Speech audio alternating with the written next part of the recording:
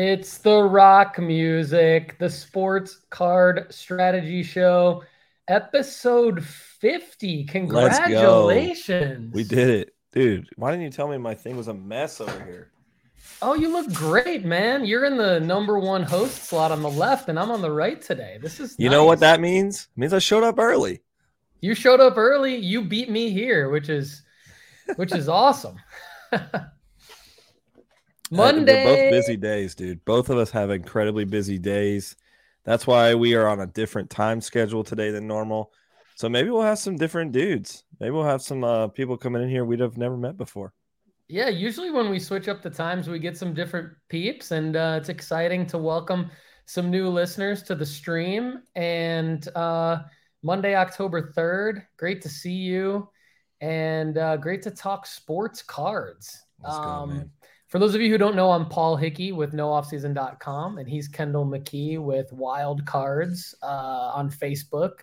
And they do some box breaking of all sports, but he also is with justbaseball.com and nooffseason.com, of course, my regular co-host here on the flagship show. And yeah, we got a lot to talk about today, and want to know from the audience what you think of the show, what questions you have for us. So jump on in here.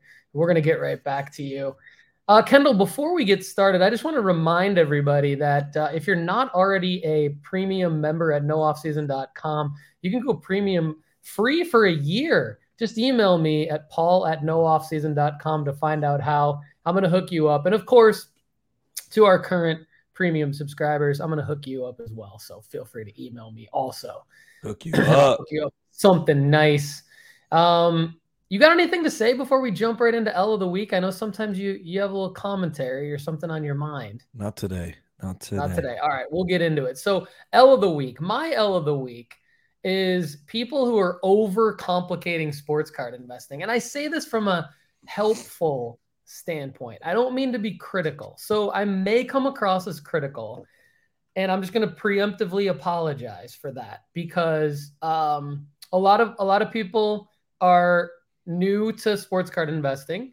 I kind of knew this would happen. I was new a couple years ago, and I could kind of see the trend of, people in their late 30s, early 40s like me coming into the hobby and the business of sports card investing after finding their old sports card collection, kind of being rejuvenated from when they were a kid. And there's a lot of learning going on, which is great.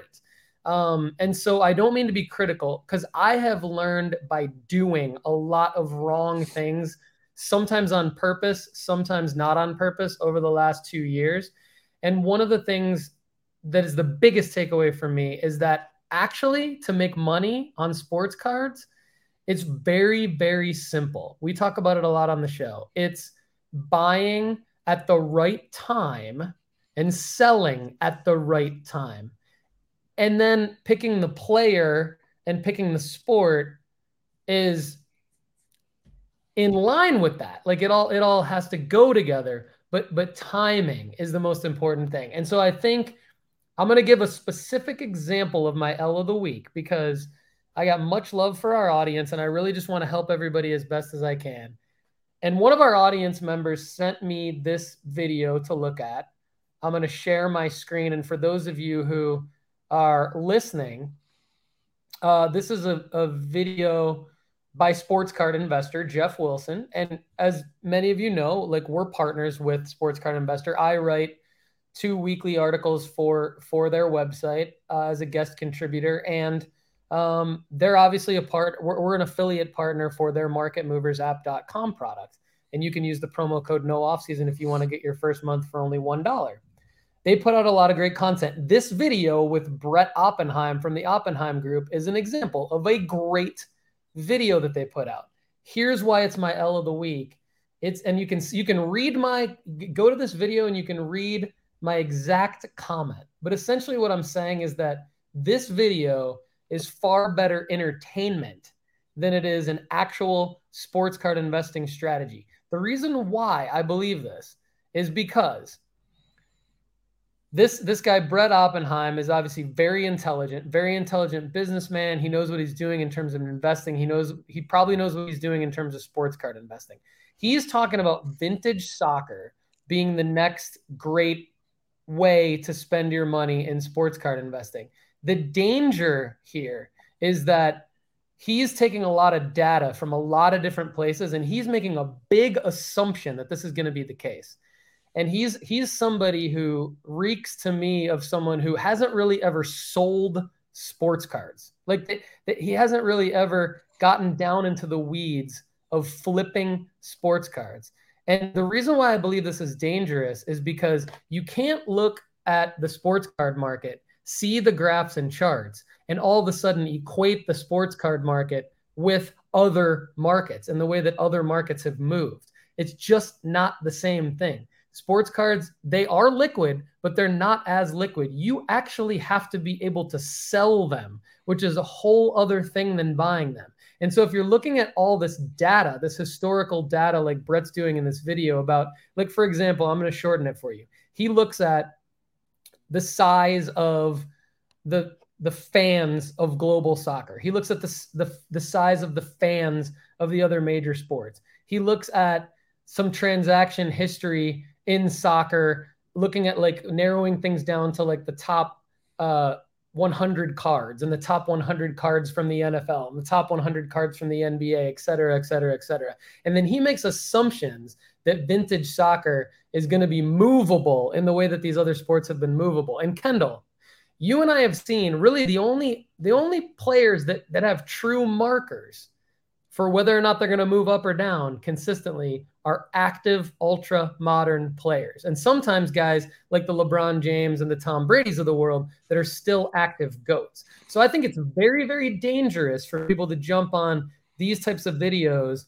And I think this guy's just overcomplicating sports card investing. He wants to buy cards. He wants to sit back and he wants to watch the graphs and charts move up and to the right. And I just don't think that the world of sports card investing works this way. I think you have to work to earn your money. You have to work to understand what cards are going to move up and down within the next 6 to 18 months and why that's going to happen. And then you have to be willing to be active in the market consistently, like a day trader is on the stock market, to actually make money and get your money out at the right time so that you can reinvest. You can't just treat sports card investing like a mutual fund or a 401k where you just set it and forget it and assume that it's going to move up. I just don't see it that way. So that's my L of the week. I'm going to shut up and let you comment on that and tell me what your L of the week is. I mean, I think that goes really closely with the new collectibles guru stat that I shared with you today or yesterday. There's like reason number 652 that I'm bullish on soccer cards. PSA graded more 2019 Prism basketball cards, and they graded 626,000 plus in the 2019 Prism than all soccer cards combined, which ended up being a little under 600,000. So, of course, we've gone over these statistics are kind of just flashy rather than like there is a narrative being said here, but you know, it's kind of like they're just comparing like wild things to get interactions, which which is that's his game. I get it. But I think this is a little bit about the same topic about what you're talking about. The only thing that I would say that is different than what you said was if you are investing in vintage sports cards, for the most part, people that are in the sports card market, especially from the last year and a half, are very new traders. They're retail traders. They've come in and they've realized that they had some cards that, and for the first time ever, guys that did nothing but watch SportsCenter for like the last 20 years of their lives now have this inside track into understanding the world of sports and which players are going to be valuable. And so you've got these guys that are flipping Zions and, you know, Trevor Lawrence and these ultra modern cards because there's other people that are in that same vein, and it's kind of just like passing money around. Like no one's actually making money. They're just passing it around, I guess, if that makes sense. But then from an investment perspective, you kind of with the vintage, I think like we're using the same word, but I don't think it's the same thing. Like vintage investing is like that's a different person Yeah. than the flippable guy. So like for instance, when we're talking about most of our clientele, Paul, other than like Paul Fisher, is basically like in probably the 50 to 500 range per card. Like I would say if you're investing in vintage soccer cards in the way that this video is presenting itself, you're probably investing in the way megas, and so I That's can probably see fair. I can see how if you're investing in the mega stuff, you're just trying to have some sort of asset that won't lose value. Like I think that's the point they're trying Okay. to make, rather than Yeah. like, yeah, you're gonna make it big by investing in this Pele card, but you have to pay, 15 grand to get it or something. It's like, okay, well, that's like probably 75% of the people that watch these videos probably don't have that to move. Yeah. And so it's just like you said, it's entertainment at that point I because think it's you're great entertainment. It's great data. And I don't mean to slam. I think you bring up a great point, Kendall. Like it's a different thought process. And I think it's dangerous to cross over. It's dangerous to sort of not know who you are. And yeah then it's cool to figure out who you are. Like take as much time as you need figuring out who you are. But if you don't know who you are yet, like don't go buy any of this vintage soccer stuff based on this video. I think these guys would tell you the same thing. yeah like I mean we almost need like oh, here's a good segue. It's almost like we need portfolio consultants. Yes. Almost. But that is It, that's a little, I'm spilling the tea a little bit there. Yeah. So what? I think you made a great point, kind of complimenting, but like offsetting appropriately what I was talking about with my L of the week. It's just my L of the week is just like don't just like take all of this data and get paralyzed by it, and also don't take this data and like think that it's actually going to work this way, because Yeah. I'm not confident that it is. I'm far more confident that what Kendall and I put out on this show, there's a whole reason why nooffseason.com is focused around ultra modern. And it's because my confidence level is very, very high, helping our audience make money off of the ultra modern plays. And the reality is, on the vintage plays, there just aren't enough liquid transactions consistently up and to the right all the time for me to be like, okay, this is definitely going to continue to move in this direction. I just don't know, I just don't know it as well as some other people do. So I'm not as confident in it, and I'm not gonna endorse it. Like if somebody comes to me and says, should I buy vintage soccer? Because the global markets, because all these other things outside of sports cards, Yeah. I'm not going to necessarily endorse it. So that's all I'm saying, is be careful with it. So Ian Wingate's jumping into the show saying nobody actually listens to this guy, right? I hope he's not talking about me. Maybe he is. Ian, thanks for joining the show, man. We would love any feedback, positive or negative or constructive, that you may have. But definitely a new name here, and we love the new names joining the show. So thanks for hopping in, my man. Kendall, what else you got for us? My L of the week was simply the Tua injury. Like the way that happened on Thursday Night Football, and the way that it happened, like when they just showed it over and over and over, like it was an ugly look for multiple franchises. Like it was an ugly look for the Dolphins. It was an ugly look for Amazon. It was an ugly look for, there was just the doctors that already one's been fired, all that. And so like it was an ugly look for a ton of people. I really feel for Tua. And like that's a scary injury. It's brought on by two head injuries happening really close to each other. And I'm not speaking as a professional in the medical field, but I am knowing that like when you see something like that on a quarterback that's already had a lot of speculation of injury, you're going to see a massive dip in his market. I think it'll remain to be seen what so when they come out with like when is Tua going to be back type thing, I think that'll determine how far his drops is. Like I think right now people are not selling because they're like, okay, I know it looks bad, but like he could be back in 2 weeks. Totally. Yeah. But like what if the news comes out where it's like, yeah, he's having, like you hear about people that like can't ever focus again or something like that. Like what if that's some of his issues and he never plays football again? I mean, that's still a possibility. Not a likely one, but still a possibility. And so I think if that news were to come out or whenever the news does come out, I think no matter what, I think we do see a drop in Tua cards. And that's an L of the week. Now previously I did have a ton of money invested into it in like 2020, and then I lost the bag completely and had to sell just to recoup some stuff because I was way underwater in 2021. So I've been there before and been burnt by a Tua injury in the past.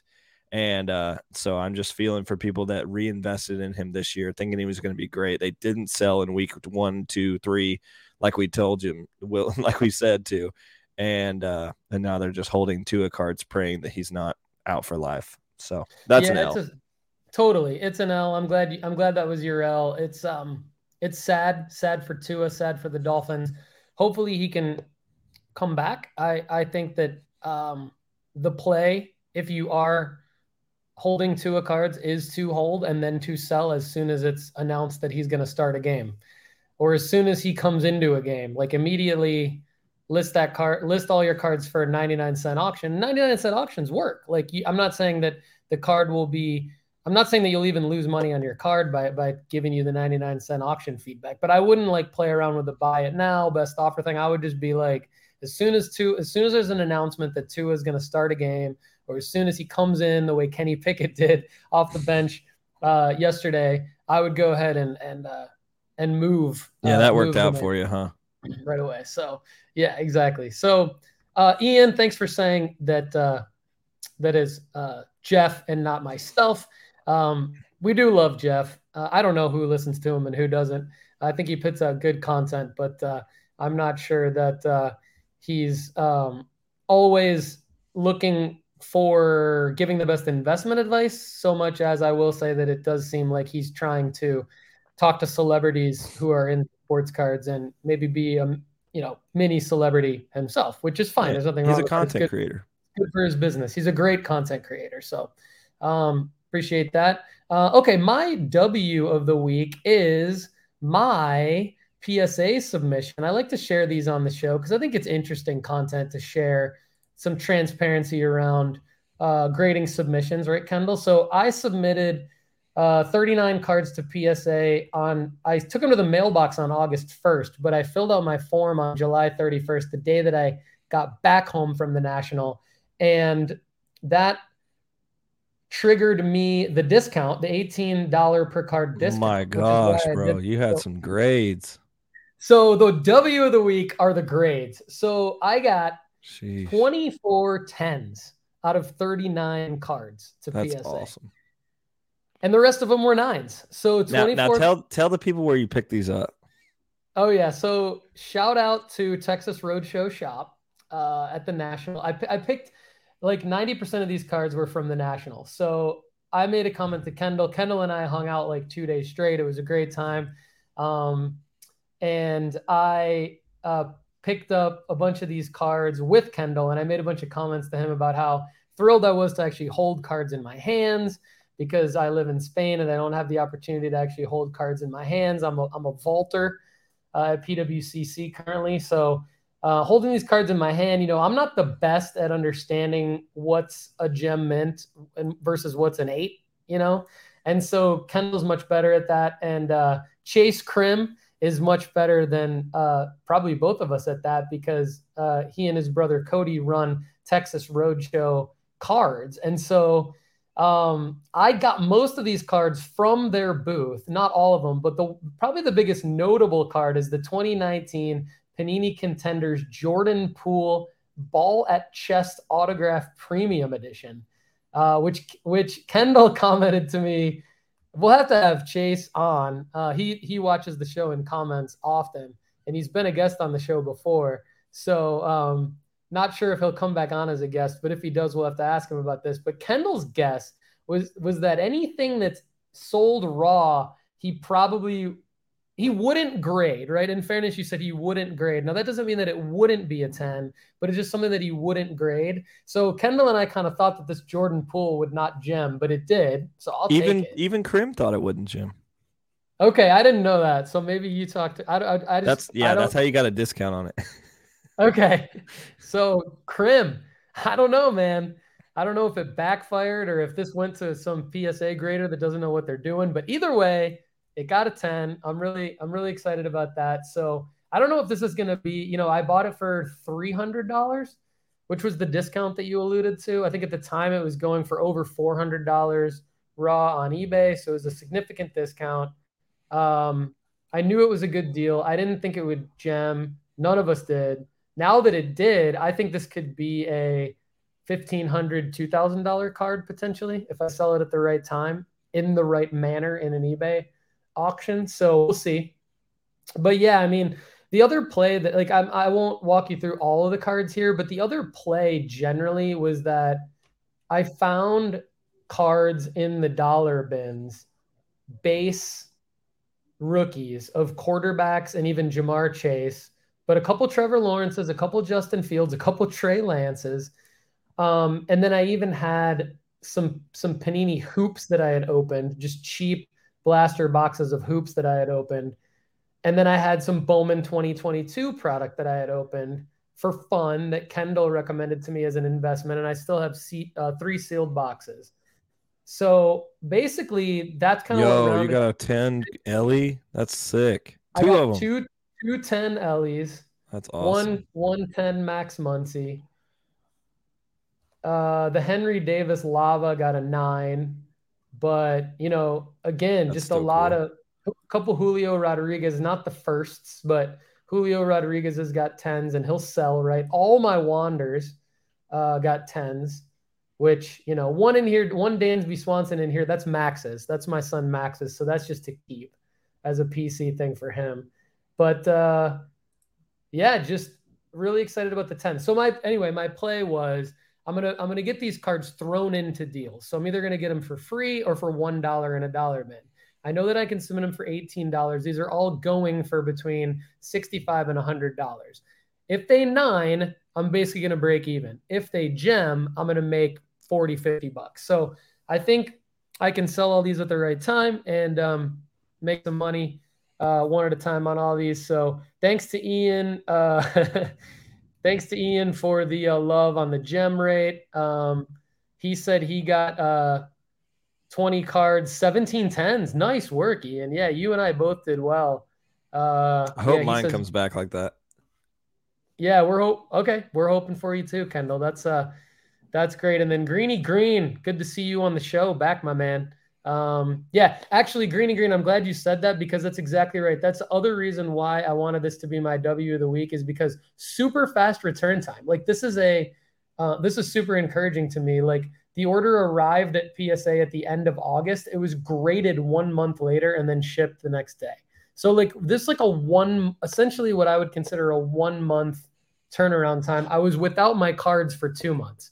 So it took them 1 month to get them entered into this system, and then another month to grade them and get them back to me. 39 cards at the July special $18 a card level. That's pretty good considering where PSA was a year ago. Yeah, I love that. That's super cool. So just to bounce off of that, I sent 1, 2, 3, 4, 5, 6, 7 different PSA submissions in July. And 2 of them will be arriving today. So that'll be fun. And I'm the kind of person who doesn't look at the grades like the email thing that you just opened up. I don't even open it. When it says shipped, I'm like, cool, I'll just see it when I rip up in the box, so that's patience right there. That is we will patience. see. I can't do that. See. I'm ready to just look at my grades. What about you guys? Let us know in the comments if you're looking at the grades right away or if you're waiting like Kendall does. So my W's of the week are encouraging to see. What did that say? I plan on sending about 50 cards. Yeah, they do have another deal open right now. Pretty great deal, actually. I think they were so successful at the turnaround times, and then they were with the amount of people that submitted July deals that now they're just let's just keep cranking out some money. So, additionally, my W's of the week have to do with sales. I told you guys a million times that Indy Rodriguez is the guy you're gonna want to buy, and I stuck with that. I have a little under $1,500 invested in Indy Rodriguez, which doesn't sound like a lot compared to some things, but that's over 7 different cards. One of which being an out of 5, one of which being an out of 25, one of which being out of 50, one of which being a sapphire chrome, and then a couple of base autos as well. So, like, I mean, I went pretty hard into the exact advice that I was giving you guys. But I decided to, since he peaked this week, or not peaked this week, but since there was like, it's just up and to the right with Indy Rodriguez, I said, okay, I'm going to recoup some investment. So in July, when he got promoted to AA, I was like, this dude is electric. So I posted on one of my pages, who has Indy Rodriguez? I want to buy a big card, because I had an out of 5 and I had an out of 25. A guy with an out of 50 reached out to me. It was super crisp and clean. And he was like, here you go, man. I'll give you this for $200. And I was like, okay, that's as much as I bought my out of 25 for a year ago. Okay, I still think I'm going to be able to make a decent return on that in the next year or so. Okay, let's do it. So I bought it, got it in. It looks so crisp and clean. But honestly, it was the one I was the most or least emotionally attached to, because I just had bought it. So I bought it right after the National. So I have had it for like a couple of months. And this week I was able to sell it for $750. Yes, let's like go. From 2 to 750 to recoup a lot of my initial investment in the Indy Rodriguez cards. And it's up and to the right for him. Actually, Just Baseball just announced that he is the minor league hitter of the year. They just released their new top 100 prospects, and he's in the 40s, which I believe is just that's a lot of good press for a catcher. So a catcher being in the top 40s is legit. I'm just super excited about this guy. I hope a lot of you listened and ended up buying some Indy as well. He's my win of the week. He's probably still a buy of the week. No, I'm just kidding.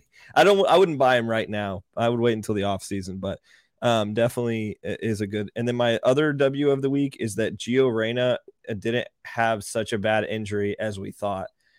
His last his last tune-up game for the World Cup, he came off in the 30th minute, unplanned substitution, and he immediately ran to the locker room with a soft tissue injury, which is what we've been scared of over and over and over. So they get in the locker room. It turns out that everybody was a little just more nervous than, everybody was more scared about it, including Gio, than they should have been. It's just he'll be out a week, and he's going to be back playing against I believe Sevilla is his next game. So, which is part of his European circuit. So, yeah, they want him. They believe he might be back for the Sevilla game, which is fun. So, well, that's good news on the Gio Reyna front. Now I'm out of Gio Reyna, but you will like this. Your other guy, Endy. So my other PSA, my only remaining PSA submission that I haven't gotten back yet is a 3-card submission. It's already in assembly, and we've got a Endy out of 499. Nice. First prospect. Pacheco, love it. I got a Pacheco and that Max Muncy gold. And the Max Muncy gold that I basically bought on the show over the summer in July. That could be a huge submission for you. That could be, if that Max Muncy gold comes back a 10, yeah, that would be huge. Yeah, we're throwing a party. If any of the 3 of these come back a 10, to be honest, it could be a big day. Do you know what you have invested in those cards? 400 in the Max Muncy, 100 in the Pacheco, and I think the Endy was under 100. I mean, It was like I bought it when you told me to. I think 60. Yeah. I think. And now his base autos are going for like 100-ish. Yeah. So this is an out of 499, which I listened to Kendall. So basically, the only reason why I wanted to share that is because I did listen to you. You were right. I trust my partner and my co-host enough to do what he says. So I was excited about that. All right. So on my buy of the week, I've got This is a little bit of a risk for me because I'm not a hockey card guy, but I did actually update the hockey card rankings at nooffseason.com. And I'll show on my screen here what they look like. But the guy so I did a bunch of research on Young Guns, and this actually feedback came from the audience on this. And it was really good feedback. We obviously have a really intelligent audience. Thank you to all of you for contributing to the show and for writing in with your feedback, commenting on videos, emailing me, etc., tweeting at Kendall and I at Lefty McKee at No Offseason Card. We want to hear from you. Somebody said look more into the Young Guns because even though it's a base card, it's actually like a really valuable type of a base card. So I did my research. I'd love to know the audience feedback on this because like I said, this is risky for me to go out on a limb like this because I'm not, I followed hockey as a kid. I followed it a little bit when I was living in Nashville, went to some games there, some Preds games, etc. But Quinton Byfield is the guy that I think I like the most out of all of these hockey card rankings that I put at nooffseason.com. And I think the Quinton Byfield profile is what I like in terms of him being the number 2 overall pick in the 2020 draft and basically being this 6'5" center. I think I heard someone call him the O'Neal Cruz of hockey. I wish I could remember That's funny. Who said that.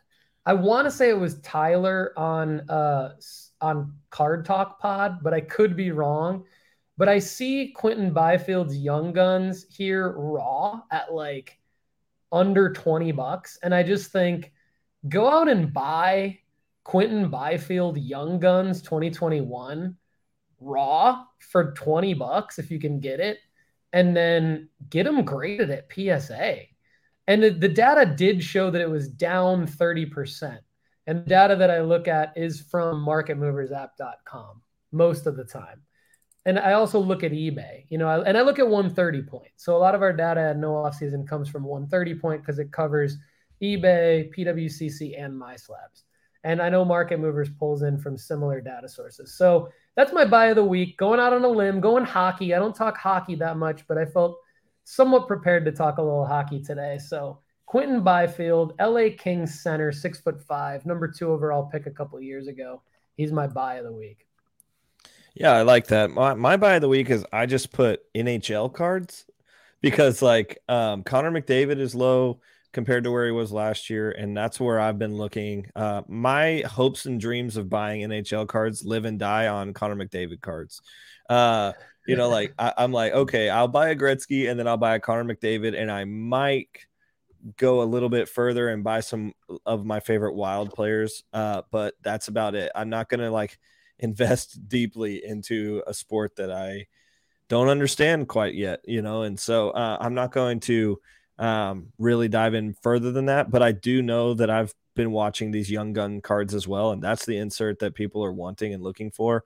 And that's the one that you saw all over the National. When you looked at the hockey cards that were moving and being set in display cases and things, it was Young Guns.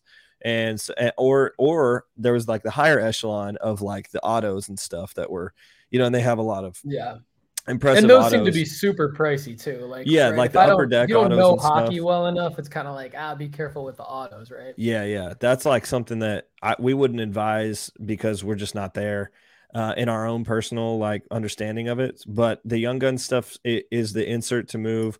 If you can get those and then move them into a PSA, for instance, the PSA 10s of that card are going for like 120. And so, I mean, if you could move those into that, and the PSA 9s are coming back for about $40 to $50. Therefore, you're just getting out of the ones that are the PSA 9s, which is, I mean, honestly, that's still a good thing. Sometimes 9s can be almost the exact value of a raw card. So, back when we started really putting out the show, 8s were the equivalent of a raw card. And now it's almost more like you got, especially for super modern, it's like 9s or nothing, because the quality of the cutting, I know there's big issues with it, but we are much different place than we were, even 5 years ago in terms of the quality of the actual content that's being put out by the manufacturers. So, I mean, there's just less cards that are or there's more cards that are like pretty close to pristine. So like you would think that the value of a 9 is going to go up because the pop count in that top echelon is higher. So it makes sense. But I put NHL cards, and then I also have seen, I saw several different Joe Burrow autos that are down 24%.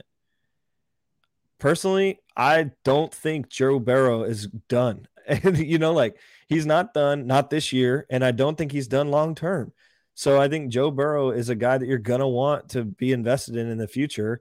And their Bengals line is horrific right now. Him and Jamar Chase can't link up. They're not doing as well as they were previously, but Joe is still Joe Burrow, guys. Like he's still dicey out there. I mean, like some of the throws he was making in that Dolphins game were incredible throws, and that Dolphins defense is really good. And so it's just like Joe Burrow, if he's down 24% right now, like, and you're looking for a quarterback to buy into, he might be a good one. Yeah, I like that. I mean, you'll hear us talk about like NFL buying season, NFL selling season, and like, we try to be very specific with like who is the exception to those rules. And so I think like during this NFL season, there are going to be some exceptions to those rules where there's some arbitrage. And I think Joe Burrow is a great example of that. So that's a great call. Greeny Green says Burrow and Chase Price has dipped a bit. Time to buy. I think we're in alignment with that, Greeny Green. I think Kendall and I are both in alignment with that assessment. We're talking about guys that are a little bit more proven than your typical flyer, And so I agree. Southern Soccer Idiot has a comment here. Welcome SSI to the flagship show. You got to show us first one first. Show us first. Okay, sorry. Yep, good call. His almost buy of the week tried to trade a PSA 10 Sapphire Haaland for a Leaf 1 of 3, 6 game-worn patch card featuring Pele, Maradona, Zinedine Zidane, Messi, CR7, and Beckham. Couldn't get the guy to buy it. Wow, that's where Leaf comes. Yeah, that's where Leaf has like some crazy stuff. That's just like, okay, Leaf, I see what you're doing here. Like Leaf, I don't want anything except for that 6-person auto of all the GOATs just in one freaking card. Keep scrolling until you see that one. SSI adds he wasn't into soccer cards and didn't want to trade soccer for soccer. He valued the card at 800. Haaland selling over 1K, couldn't get him to commit. So what would you pay for that, Kendall? Like what? I mean, 800. SSI. Like I would. So SSI, are you saying that he valued the card at 800 and you didn't want to pay 800? That's how I read that, but I just want to make sure. Was this on like a Facebook page or a Twitter page? Or was this on eBay? Let us know. I don't know. Yeah, let us know, SSI. Thanks for the comment, man. Good to see you on the flagship show. This must be a better time for you on a Monday than our normal time. So that's good. All right. So my sell of the week is any Pen Pals auto or Panini Gold Standard auto or any new release of a 2022 NFL rookie. So like the Pen Pals insert that you will see in Donruss Elite. This is a Kenny Pickett insert out of Donruss Elite here that just sold for $405. Other good examples of this would be like your Desmond Ritters, like like any of these 2022 rookies. I would not be buying these cards. These are cards that, if you're into a break or if you love to buy some sealed wax and rip it, hobby box, and that's exciting entertainment for you, and you pull one of these rookies, quarterbacks or running backs or wide receivers, Breece Hall, Treylon Burks got injured yesterday, but even like a Garrett Wilson or a Chris Olave, I mean, I would be selling all of these. I would not be buying them. A couple of reasons why, guys. You may already know this, but the main reason why, it's not that these players aren't going to appreciate in value. Some of them may, like Desmond Ridder. I mean, he could blow up when he finally earns that job over Marcus Mariota, and he could be very good. But the problem is that there's going to be other releases, right? So these aren't the releases that are going to appreciate in value. You may have some collectors and some people who will PC these, but I think even those people will be smart enough to wait until the price dips on these cards before they buy them, I think. So I just would not buy these cards. So those are my sells. Sell now if you come across them. If you can flip them quick, more power to you. I'm not in a position where I can really flip them quick. So that's my sell of the week. Kendall, before we get to your sell of the week, we do have an answer from SSI. He was at a show and didn't. I see. At a show and didn't have the cash. That makes sense. Yeah. Been there. Tough one. That's a tough one. All right. Kendall, who are you selling for sure right now? I have some, not flashy sales. Like it's not like, I'm digging deep to find a guy that's up, 1,000,000% or something like that. Guys I sold this week, I did sell an Indy Rodriguez. I sold a guy named Jordan Diaz, which is an interesting prospect for the A's. He is at one of those Bowman Chrome autos that I bought for $5 and ended up selling it for $28. So it's like not a big, nothing huge. Nothing huge, but I was able to turn a Jordan Diaz for several X, which is good. That's what you want to do, no matter. Like if you can pull yourself out of the dollar amount and you can look at the X factor on things, that you just want to be turning things for consistently more than you bought them for. That's the little name of the game here. So I was able to sell some prospects. Not really excited about him. I just knew that he was doing well in his call up for the A's and nothing good is going for the A's. So, I was like, okay, people are probably excited about this one guy who's playing well. So, and they were, and they paid, I also talked about that last week where the guy offered me $15 and I couldn't figure out how to lower the price on the shipping. Well, I didn't have to lower the price on the shipping. Somebody ended up paying me almost double what he offered me. So, so we get the bid. The bid worked instead of the offer. The bids worked more than the offer. I was glad that I didn't, accept his thing. I'm excited about it. I shipped it off earlier today already. But I would say another sell. I'm curious about. There's a lot of preseason hype going back into Zion, and I'm like, that just makes me extremely nervous. But part of me also feels like it's not time to sell him, because I'm saying if you've held this long. The preseason hype is he's trending up. Like he's definitely up over the last week, but like if he starts playing well, those first couple of weeks of Pelican games and he's playing well, Zion will be everything people are talking about. Yeah. So for once in my career here at nooffseason.com, do not sell the hype on Zion right now, because I think there's a lot of hype going in right now, but I think this is pretty much just your down payment for what you're going to get in a couple of weeks when he destroys somebody on a dunk, because apparently he's looking fit. Apparently he's down a lot, so who knows? I'm not a huge Zion guy, but if you've held this long, you might as well hold another couple weeks. So, but I would sell, I think this is the last chance that you're going to get a peak price for Aaron Judge. He might not hit 62. And even if he does hit 62, we have seen that like the playoffs end up kind of coming down on some cards because less people are excited about their teams not in it and stuff like that. So you kind of see it coming down. I think this week is going to be the last week of peak sales for Aaron Judge. If you have Aaron Judge cards, go ahead and sell them. What me and T did was we bought a Aaron Judge PSA 10 rookie card last week, and we're going to sell it this week. So like we're even going to make it on like a turn on this week. We hope to sell it for like a couple hundred more than we bought it for last week, which is great. But sell Aaron Judge and then sell Albert Pujols. Both of them are hitting massive monikers right now. I ended up getting a free Albert Pujols Bowman Chrome card. Somebody just sent it to me with a bunch of other cards I bought earlier this year because they're like, Albert Pujols is dead, basically. Well, now that card's worth $45, and so I'm listing that today. So be be shrewd, guys, and don't hold on to your cards. It's the only Albert Pujols rookie card I have, but I'd much rather have $45 than a piece of paper that I look at once every 10 years. So there you go. That's well said. Don't be scared to sell. You can always buy back in, crystallize some profit. I agree with the Zion take. I agree with all of your takes there. I agree with the Zion take big time. I think that they're going to get him some return stats.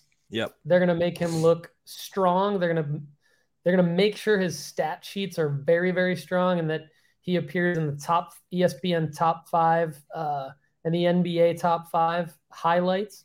They're going to make – I worked in the NBA, and I don't know everything that there is to know. But what I do know is that they are going to take every opportunity to make Zion look like the Zion that everybody expected him to be coming out of Duke as the number 1 pick. He's going to live up to all the hype for the first week of the NBA season. And then you're going to want to sell him, just like Kendall said. So what's up, Toa? Good to see you. Sorry, it's a bad football season to be a Sparty right now. I'm feeling the pain. That should have been actually my L of the week, but I'm just kind of too sore to talk about what Mel Tucker's got going on over there. But it's good to see you on the show, Toa. So yeah, let's get right into this. Is actually perfect timing because we got some audience Q&A coming in. I got some already queued up. So we're going to go straight into audience Q&A. So let's go straight to the question that just came in, which is from a Facebook user. I could look real quick and tell who this person is, but let's ask the question before I do that. Sell or hold Hurts and Lamar? Kendall, what do you think about this before I go? Yeah, you're just kicking me while I'm down here. I've been telling you to sell Lamar Jackson for years. It looks like today they're going to have a press conference at 3:30, probably announcing his extension as a Raven. He's probably going to get paid bukus of money. I think that's going to be a ridiculous signing long term. But right now, like for instance, one of my buddies, Peter Apple from Just Baseball, tweeted the other day or texted us the other day. He's like, I think the Ravens are going to beat anybody, and I think they have a chance of winning the Super Bowl, and Lamar Jackson's going to win the MVP. And I was like, I don't know, dude. Like they just can't. Their defense is horrible. Their defense is giving up 35 points a game. Well, you ask, why does that pertain to a Lamar Jackson card? Well, Lamar Jackson card's value is going to go up the longer he's in the playoffs. And I don't think that the Ravens will be able to get that far if they're able to get there at all. Which is sad because he's electric, or he's playing really good. I'm willing to say that I'm willing to back up and be like, okay, I was wrong on Lamar. Paul can have this one. Football's not my sport anyway, so I'll concede. But I would hold Lamar. But I might sell Jalen Hurts because 4-0 season so far. They're looking really, really good. I think it's probably just a matter of time before something weird happens in the Eagles organization. So yeah. I just don't trust the Eagles. So I would sell if you've got a nice profit share from your Hurts buy. Yeah, this is a great question from Jason Miyazaki. So Jason, thanks for the question. Good to see you. I'm glad you're on the show, and hopefully you're enjoying the content. And so here's the way I would answer this. You have my permission to sell each of these guys ASAP for all of the reasons that Kendall stated. So I would for sure sell Hurts. I would consider holding Lamar, but I would be very, very ready to sell Lamar at any time. It's because of what Andy. If the announcement today is the extension, I would sell today. I agree. This is what Andy and I talk about a lot, and this is what Kendall and I talk about. This is what Andy and Carter talk about on the Football Card Quest. Like, the prices go up when this stuff happens, and then it plummets down when it's not super positive. So, like, if Lamar comes out, like, so let's say this announcement is the extension, and you don't sell. And he throws for 100 yards and gets sacked 6 times and only rushes for 60 yards, no touchdowns next week, which can still happen even in an MVP season. The card prices are going to go down, which sucks. So it's not going to go down a lot because it's Lamar. So I'm not trying to overreact here, but I'm just saying, like, Then if he does it again, or if he doesn't come out and throw for 400 yards and 4 touchdowns, then people are like, what's going on? And we saw the Ravens lose to the Bills, a game that they shouldn't have lost. He threw 2 interceptions. Like, people have a really short memory. It's you're only as good as your last at bat, especially in football, which is weird to say because you don't have at bats in football, but you guys know what I mean. Like, and they both have pretty big matchups on Sunday. Yeah, it's just the Ravens are going to the man. Bengals. So the Lamar, Joe Burrow next Sunday night. You're going to really know what the Bengals are made of. Actually, you're going to know what both teams are made of. But then also Jalen Hurts is playing Kyler. And so that's like the whole OU narrative there, like all that to go on. And then but that probably benefits Jalen Hurts because I think the Cardinals are probably the most overrated team in the NFL. But anyway. I mean, NFL's all parody. So it's set up to be the greatest soap opera in the history of the world.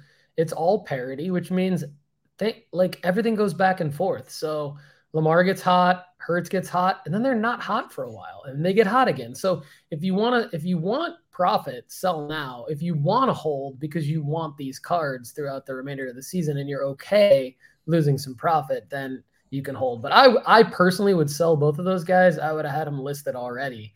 VJ, thanks for jumping in, man. You're at the end of the show, my man, but feel free to get a question in here and then go back and watch or listen after for sure, because we've already put up some pretty stellar content in this show, if I do say so myself. Thanks to Kendall. All right, so some other audience questions that I had come in. Matt Esterman asked about just getting back into collecting after a 30-year hiatus. Just found your show and I'm enjoying it very much. Do you have a show that talks about the different grading companies, comparing cost, turnaround time, and or ROI when going to sell? So that's one question coming in from Matt. He has another one here. We'll get to Greeny Greens also, but let's just give Kendall, why don't you give a brief overview of grading, since I know Wild Cards, if you email sales@wildcardstrading.com, you can get more information on their grading services through PSA. My short answer is PSA, PSA, PSA all the way. But Kendall, do you want to give a little bit more well thought out breakdown than that? It used to be way harder to be able to defend PSA when all the stuff was going on, when there were cheaper options, when the time for the word is escaping me. Basically, the time where you put it in and it comes back to you. That time used turnaround time. Yeah, turnaround time used to be way more, significantly longer for PSA. Honestly, PSA, if you're looking for investing, hear me, investing, PSA is the only way you can go, unless you have, there's a weird sector of soccer cards that are like equally as valuable or way as much liquid in SGC slabs. And the reason that is because when PSA was down, SGC was the cheap option, or the fast turnaround, probably the most economic option at the time. And that's when soccer cards started hitting the trading system. So there's a bunch of nice soccer cards that are traded in SGC slabs. So like the bias of PSA to others in soccer is not as drastic as it is in other sports in relation to SGC.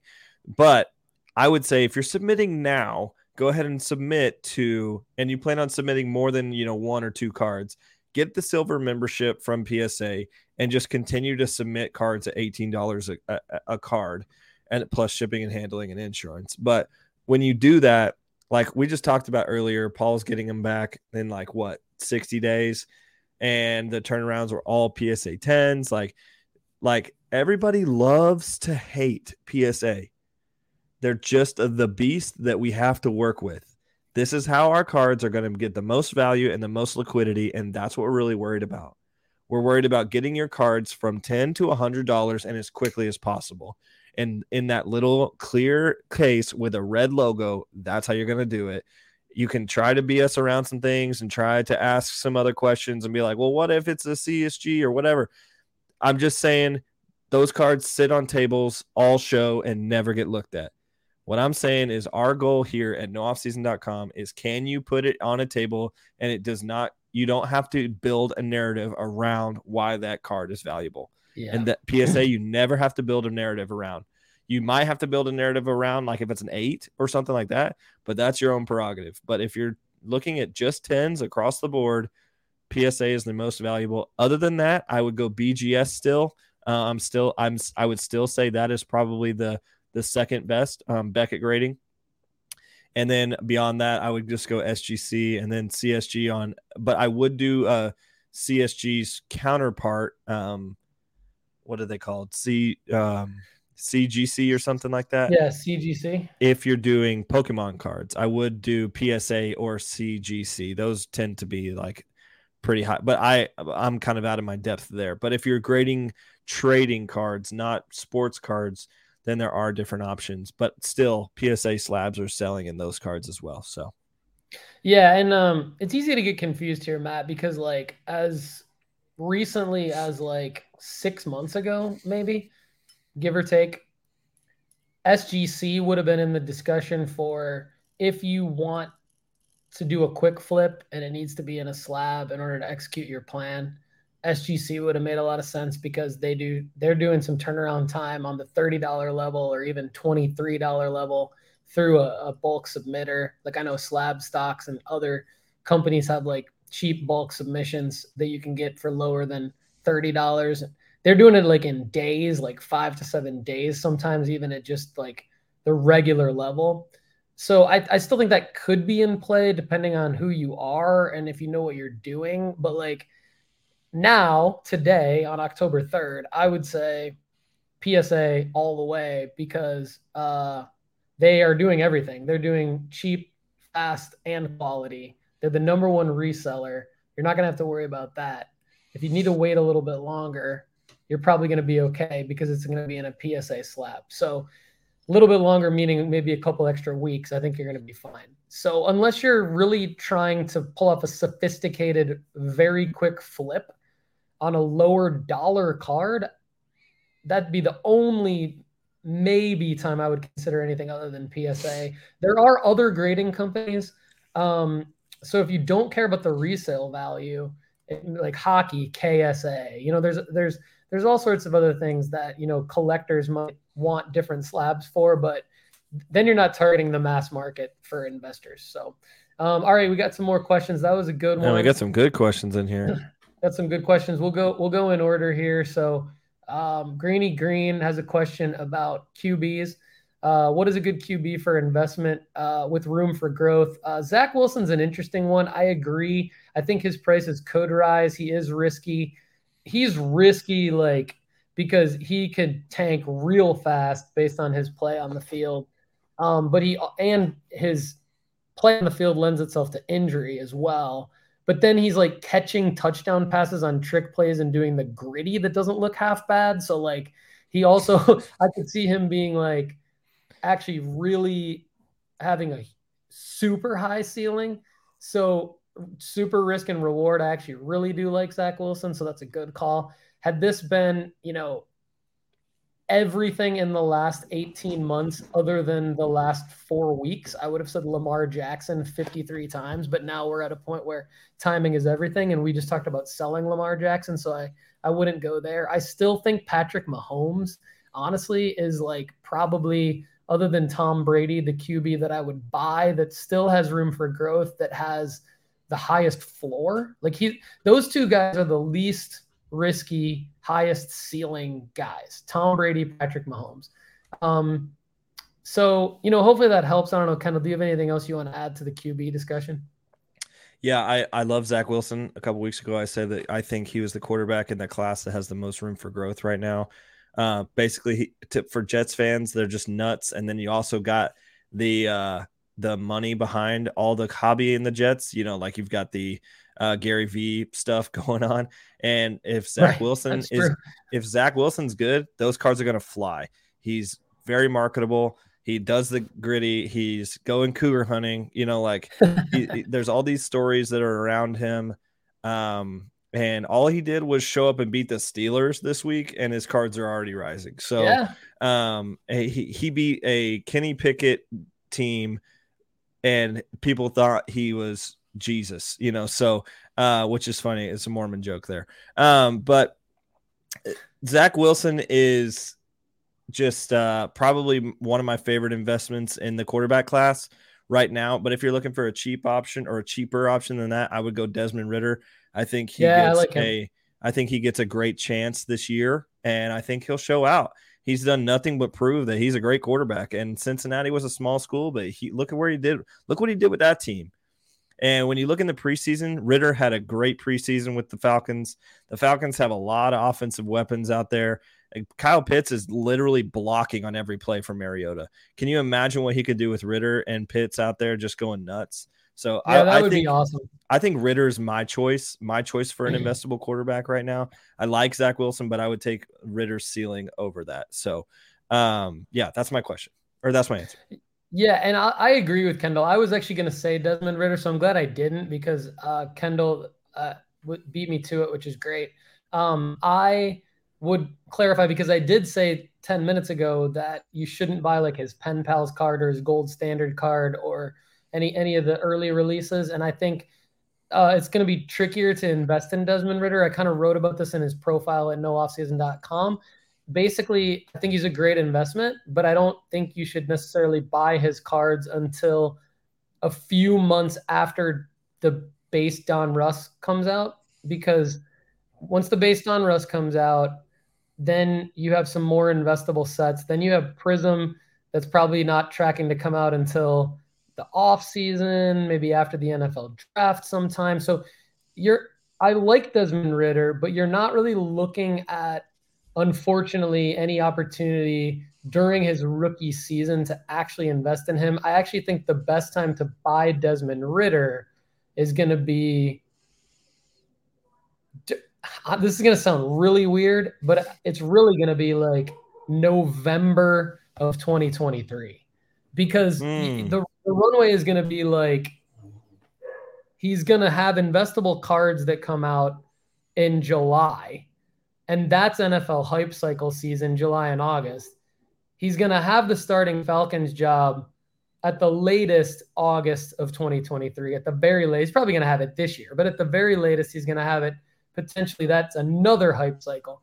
Then you're waiting to get through these early NFL season hype cycles until there's a dip in Desmond Ridder cards. Then you're buying Desmond Ridder. That's what I think. I could be wrong, but I do like him. All right, Joe Max says, sure you guys covered this in the past somewhere. Actually, we haven't. This is a good question. Other shows have covered this. I won't spend too much time on it because it's not like a super area of expertise for me, the tax implications from buying and selling on eBay. Here's what I'll say from my perspective. eBay has it's well documented online that if you, starting in the tax year beginning with 2022, if you have transactions totaling $600 or more as a seller from eBay, you should receive a 1099-K form to report this income to the IRS. That's pretty straightforward. In America, in the US, we'll only speak because we're US taxpayers. We can only really speak to that. I'm claiming all of my income from my eBay sales, which I think is the right thing to do. Now, I'm not a tax professional, so don't take this as tax advice, but I will tell you, I'm also, right or wrong, claiming expenses as a business on the cards that I do not sell and losses on the cards that I take a loss on. Because to me and my tax professional, who shall remain nameless, we believe that this is a business like any other business, to where you're buying.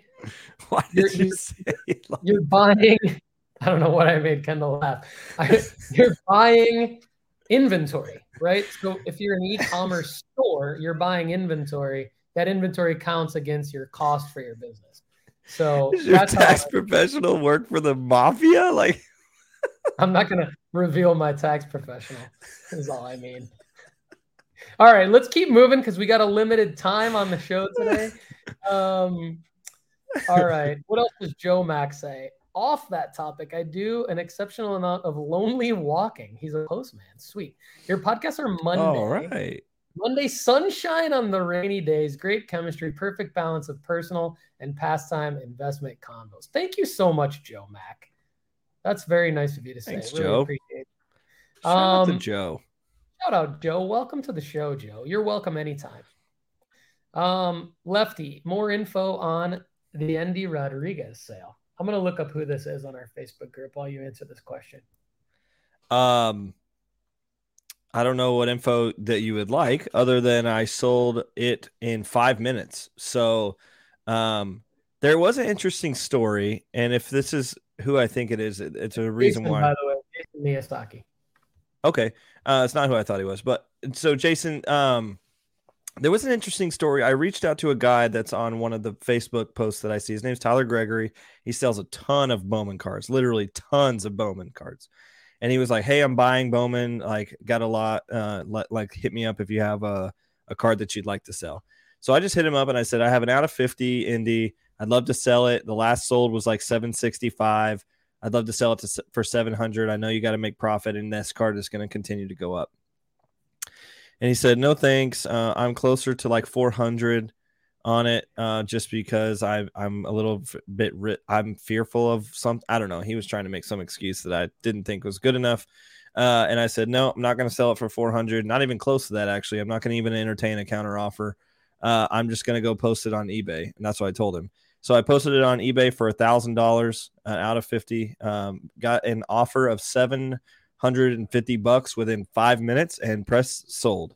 So I told myself that I was going to take anything over 700, and 750 was what he offered me. So actually he offered me 700. I countered with 750, thinking that he would be able to take, I was okay with 700, but wanted to see if I could get 750 out of it for taxes and stuff for the little fees, try to get a little more of that back. Yeah, so that's cool. The whole story. All right, love it. Bought it for $200. So we're going to go rapid fire on the last questions here because we got to wrap up the show. Thanks everybody for watching and listening. So another question from Matt Esterman. He says, how to determine approximate selling price on a graded card based on what I can find at a higher or lower grade?